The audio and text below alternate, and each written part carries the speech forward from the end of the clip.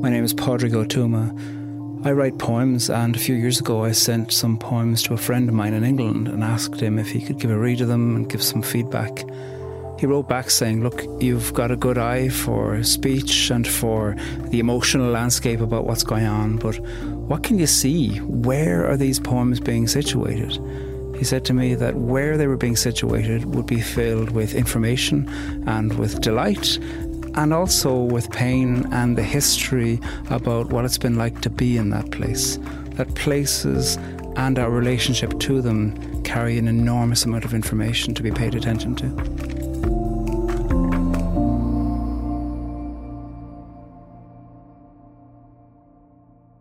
Right now I'm standing by Jason Allen-Paisant. Right now I'm standing beneath what used to be, I imagine, an impressive tree. Split down its bole, it has sprouted green leaves that will be rustling way into September. At its base, lying athwart the clearing, is the severed part. The colour of brown has weathered to near grey, and the footfall of walkers has covered the wood with a layer of dust, and yet the part that has fallen among the spikenard and hungry shrubs surges out of death. The raspberries feed on its breath, and beetles thrive in the slurry middle where the bole rots. Listen. There is nothing as exhilarating as the feeling of life coming into you. Though people look suspiciously, stand and listen. Do not go anywhere. We have been the workers, just the workers. In the Congo, one man had a land almost 80 times the size of Belgium as his estate. We have been property. When I talk about reclaiming time, I'm just thinking about my body standing in the middle of this woodland and doing nothing. Nothing.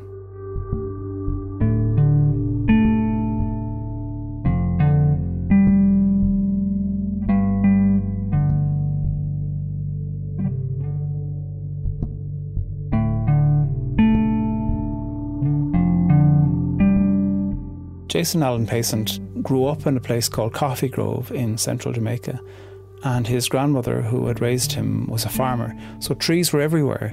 In some essays he writes about cedars and logwood and guano trees. And now he's moved to live in England, in Leeds, and is living in an affluent part of that city, and a part where there's a lot of green space. There's a curated park. So he's surrounded by green, and he's surrounded by places where people take leisurely walks. And he talks about a certain kind of relearning what it means to be in nature, but he's relearning this within a context of being an adult black man in a place in England where he is going to be observed as a black man taking walks in nature.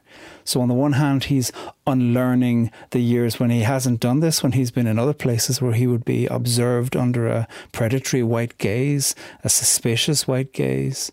But he's also returning to something that he knew. He speaks about bringing his 1-year-old child with him when he goes for walks and feeling a strange recognition between his child walking and him walking, because he says children, when they're learning to walk, are hyper aware of all the threats that are around them, the things that might trip them up. And him too, except they're different threats for him.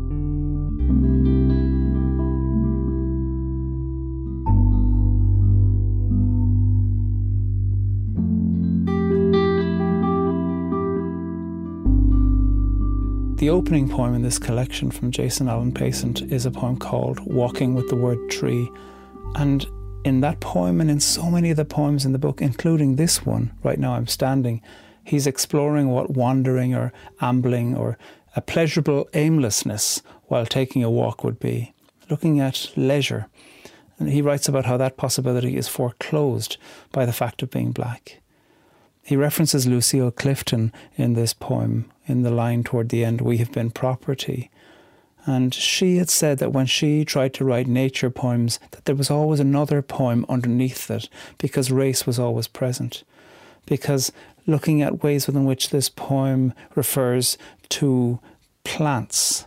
The word plantation is present as an echo there.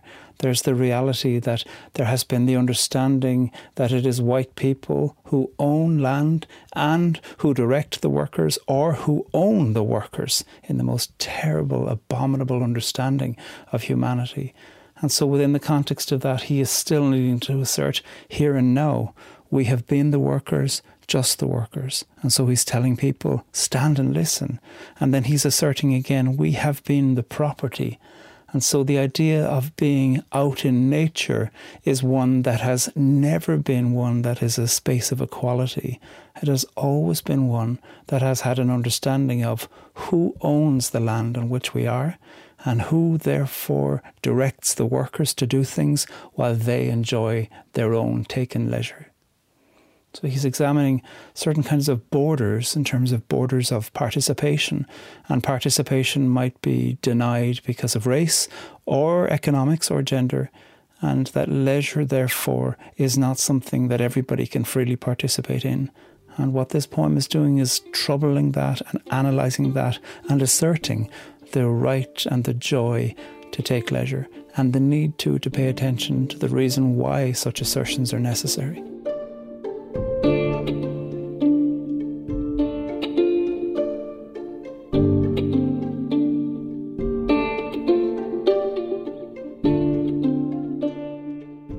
So there's a whole variety of locations implicated in this poem. First of all, the right now I'm standing speaks about Leeds, this place in England where he's based now.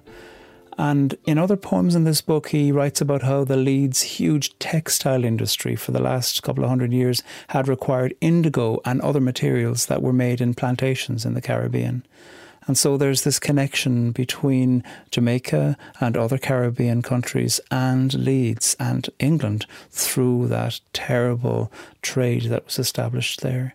And then there's the reference toward the end of the poem. In the Congo, one man had a land almost 80 times the size of Belgium as his estate. It's a reference to King Leopold of Belgium. What's so interesting, I think, is that Jason Allen-Paisant doesn't say a king. He speaks about him as a man. He asserts an equality that King Leopold would not have allowed or considered, I don't think. And then I think in this poem that there's a reference certainly to the particular case in Central Park where Christian Cooper had the police called on him by a dog walker when he was challenging the dog walker to keep their dog on a leash. Later on in this book, there's a full poem that's directly about that incident. So already what we can hear is there's references to places like Leeds and the Congo and Belgium and the broader United Kingdom and the United States and Jamaica and the Atlantic Ocean in between. The boats that crossed the Atlantic Ocean were made from wood too. Again, another reminder that what some people might think of as taking a wander in nature, looking at wood, is a way within which other people would say, where were the forests where the wood grown for the boat that annihilated my culture, annihilated my people, captured my people? Where are those forests? And so I think present in this poem is a way within which there's a critique of the idea that natural space, that nature space, that green space has always been just about leisure.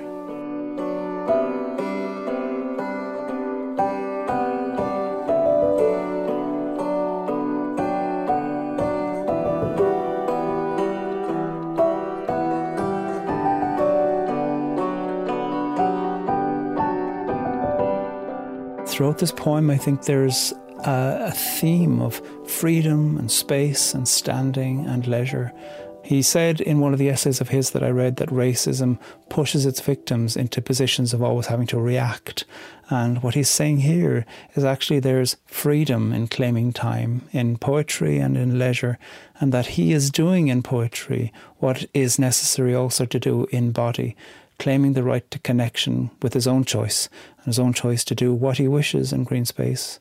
And so standing still is a way of asserting that he's not the property nor the worker of whoever might be looking suspiciously at him. And standing still, in those last three words of the poem, doing nothing.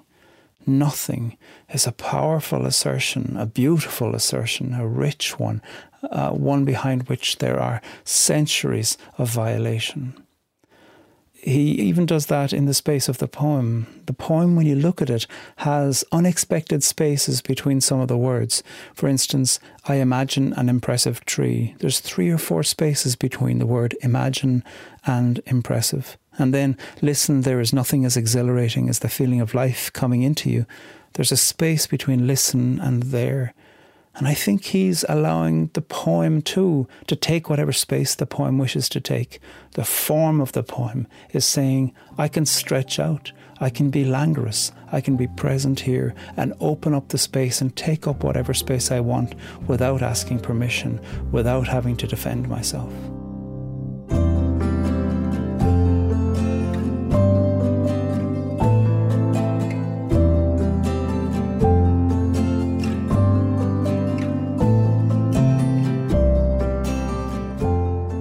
This poem has a profound attention to the nature of watching nature. And at its heart, there's an invitation to everybody to do nothing in nature and to watch and to notice, to just be there, to be present, in order to be able to see the kind of things that he's seen at the start of the poem. He's standing beneath what used to be an impressive tree, and the trunk or bole is split. But he's looking at the part of the tree that's fallen among the plants, the spikenard, and he is seeing that other things are growing. And he is looking at the question of how organic life continues to feed into other organic life. There's life springing from death, springing from life. There's abundance. There's an extraordinary sense of flourishing and growth, and the cycle of life and death leading to more life and death in his poem. But then there's also an invitation for some to watch their racism, prejudice, and the ways within which they, and by they I mean me, might be likely to police who we think should be there in nature too, watching, and to pay attention to that. For others, it's an invitation to dismantle ideas of ownership and participate in a kind of doing nothing in public, rather than going into nature with the idea of conquest, the idea of taking, the idea of how something can be used for something else, used for some kind of profit. Deeper than that, there's an invitation to a leisure of the body, and that is a joy and an entitlement for all.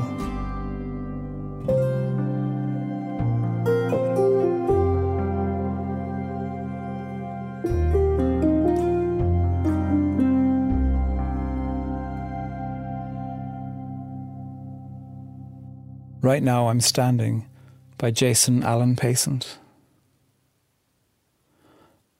Right now I'm standing beneath what used to be, I imagine, an impressive tree. Split down its bole, it has sprouted green leaves that will be rustling way into September. At its base, lying athwart the clearing, is the severed part.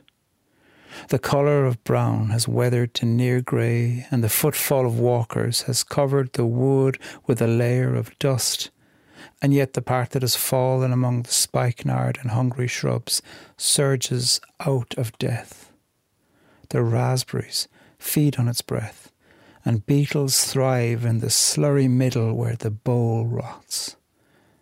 Listen, there is nothing as exhilarating as the feeling of life coming into you. Though people look suspiciously, stand and listen. Do not go anywhere. We have been the workers, just the workers. In the Congo, one man had a land almost 80 times the size of Belgium as his estate. We have been property. When I talk about reclaiming time, I'm just thinking about my body standing in the middle of this woodland and doing nothing. Nothing.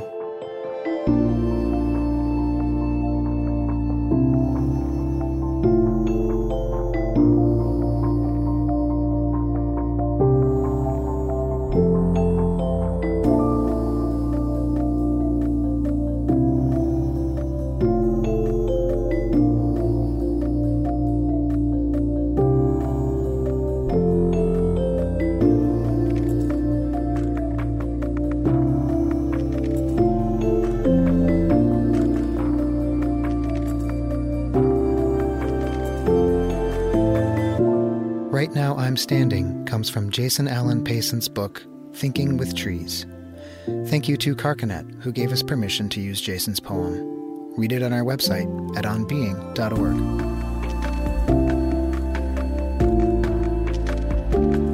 Poetry Unbound is Gautam Srikishan, Aaron Colasacco, Eddie Gonzalez, Lillian Vo, and me, Chris Hegel.